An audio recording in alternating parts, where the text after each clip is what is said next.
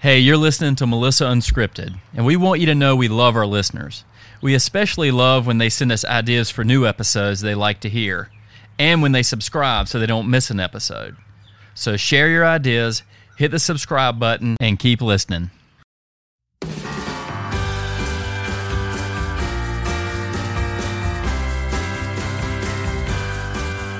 How are you doing today? Good. I made sure I was in a good mood.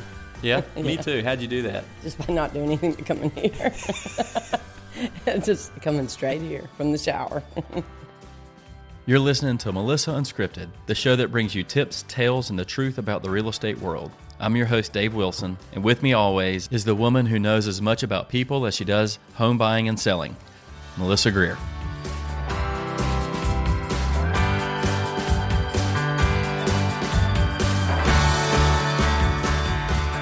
My wife came home from school years ago, and she was not a dog person. And she came home, and one of her teachers just had baby Basset Hound puppies. And, you know, Basset Hounds are so cute. Super cute, the long ears. And I was like, ooh, what is she doing with them? She's like, selling them. She's like, can we go look at them? I'm like, yeah, how much is she selling them for? She's like, $200. That's not bad. No, not at all. So I made sure I had $200 cash in my pocket. I'm like, she's going to become a dog person. It's not hard to do. No, we went out there, and they were just so stinking cute. And I'll have to post one of the pictures of him when he was a puppy. How long did he live? 11 years. So now we're on our second dog. And he's a rescue, and he is like the best. Do you know what kind of He's dog? a golden mix. We Yeah. think lab, but he just has that demeanor. He is my the rescue's boys. got a little lab in her. I Yeah. think you met my rescue. She's a big dog now. Yeah. You met her when she was little. Well, the little puppy. We have pictures. You know what we should do is we should post these pictures on the podcast so people can look at our little puppies. Oh yeah, that'd be fun. Yeah. Dog people. Dog people. We're magnets for dog people. Yeah. No, my dog's I like sweet. cats too. We had cats growing up, but I'm on a busy road, so. I'm allergic. Are you? They scare me though. You know, in my job, I've been attacked by more cats than dogs. You know, dogs. People are always scared of getting, bitten because we go in houses where people's pets are. But dogs, I've been bitten 3 times by always a dog that has a little German Shepherd in it. But cats, they'll jump on you. I mean, it's scary when it's an attack cat. They're scary. I mean, I'm scared to death. I mean, I've had them jump on me like from above. Now, what do you do when you have a client, you're selling the house, and they have dogs? What do they do? What's common practice? Well, the best thing is for them to take the dog out during the showing and any evidence pretty much of the dog because, bowls and Or cat. kennels. Yeah. I mean, the cats are a little bit harder because of litter boxes, and that becomes a little bit more challenging. But the dogs, definitely, we try and get them out. Because the one thing is, a dog's either going to bark and be distracting if they're in a crate, and somebody's not going to feel relaxed. They might be afraid of dogs. They might be allergic. So we just try and get the whole sense of an animal out if we can. Even mounted deer heads and things like that. We get those out in case the vegetarians are looking. So, Now, do you stage houses? I do stage houses. Ever since HGTV came into being, I have a saying that has somewhat changed and or ruined our profession because people don't have vision anymore. They come in and they expect a house to look just like something would be on HGTV. And it's really hard. So that has become an incredibly important aspect of what we do and very time-consuming. I always tell people I spend more time with my painter than my family or friends, but he's really a good painter. But no, he's usually like right now he's working on 4 or 5 jobs for me right now, getting houses ready. What's the process of staging somebody's home? Can you kind of walk me through that? Sure. Well, when we meet, a lot of it depends on whether they're living there or whether it's vacant. It's easier when it's vacant because then I do what I like to call minimal staging. It's just we kind of get it looking good paint-wise, clean it, do anything that we need to do. It might be we recommend switching out some light fixtures, modernize it a little bit. And of course, I've got a whole attic full of things like that. And we put up shower curtains, put towels out, put a painting over the fireplace, done. Make sure the yard looks good. And so that's easier. Outdoor spaces are really important, so we try and make sure that we put some furniture out there, especially if it's a vacant house, just so people can visualize enjoying those areas. If someone's living in the house, that makes it a little more complicated because you have to, first of all, it's a difficult thing to walk someone through that. And I always say, when we sell a car, you take it and get it detailed and cleaned and all that before you ever sell it. But we need to do the same thing with our houses, and it's way easier to do that when a house is vacant because a lot of people don't realize the extent to which we have to stage it to get good photographs and how important that is. But so if I'm new to this game, how do I go in and look and stage a house? Do you hire people? Do you have to do it on your own? Is it something that... Well, there are people you can hire to stage, and a lot of realtors do that.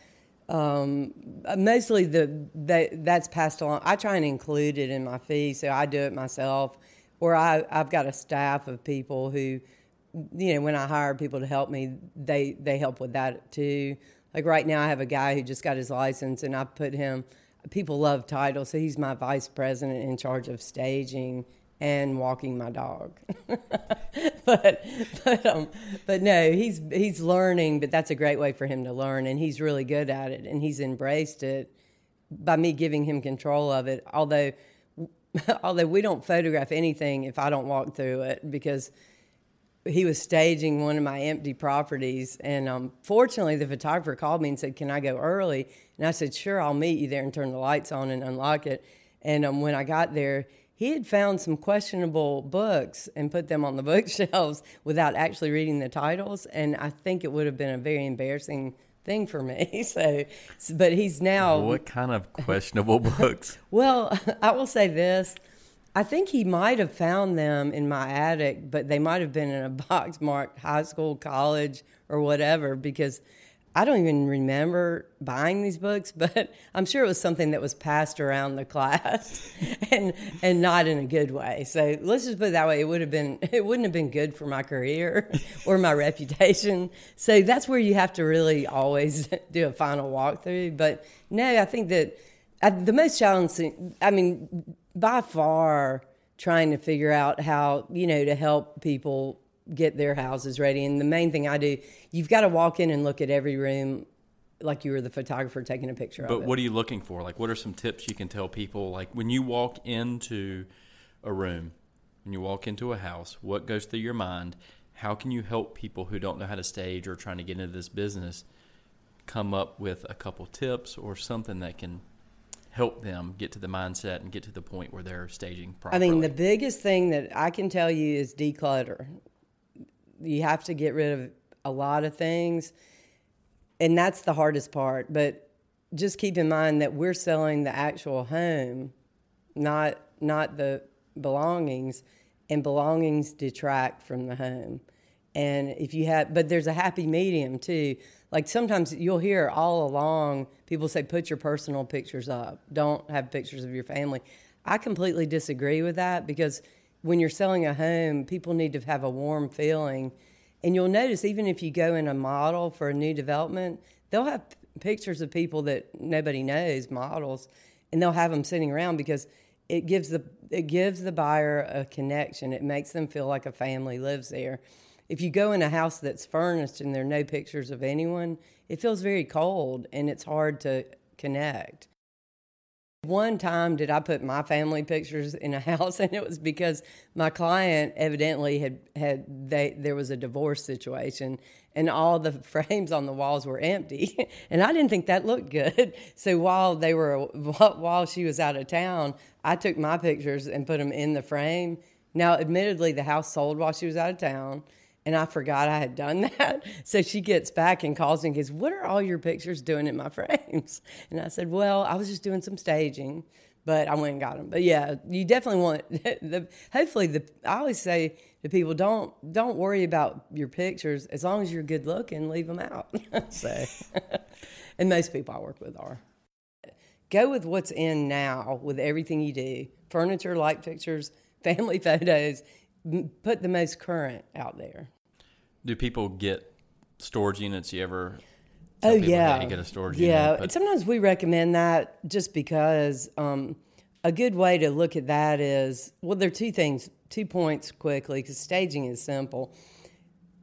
It gives someone a head start on the move. They can go ahead and pack things up, and it gives them a head start. And the other thing that is important, especially if it's a person living in a home, it helps them start to detach, and it becomes easier, because selling a home is hard because you love your home. Everyone does. It's personal, and you're selling a part of you. So the more that you can, I always say staging it makes it easier to let it go, because you start to detach and depersonalize it, and it becomes not your home anymore, or it's feeling less and less like your home. Now, do you talk to your clients about that? Because that sounds like a great... Oh, absolutely. Like, I would love to be told that. Oh, yeah, no. Well, you have to...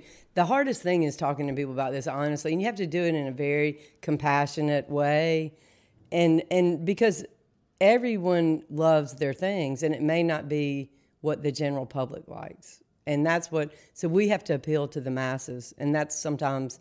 not good. So I always say, if you walk in my house, I couldn't put my house on the market today. I'd have to paint and do some things and put things away. That's because you're a perfectionist?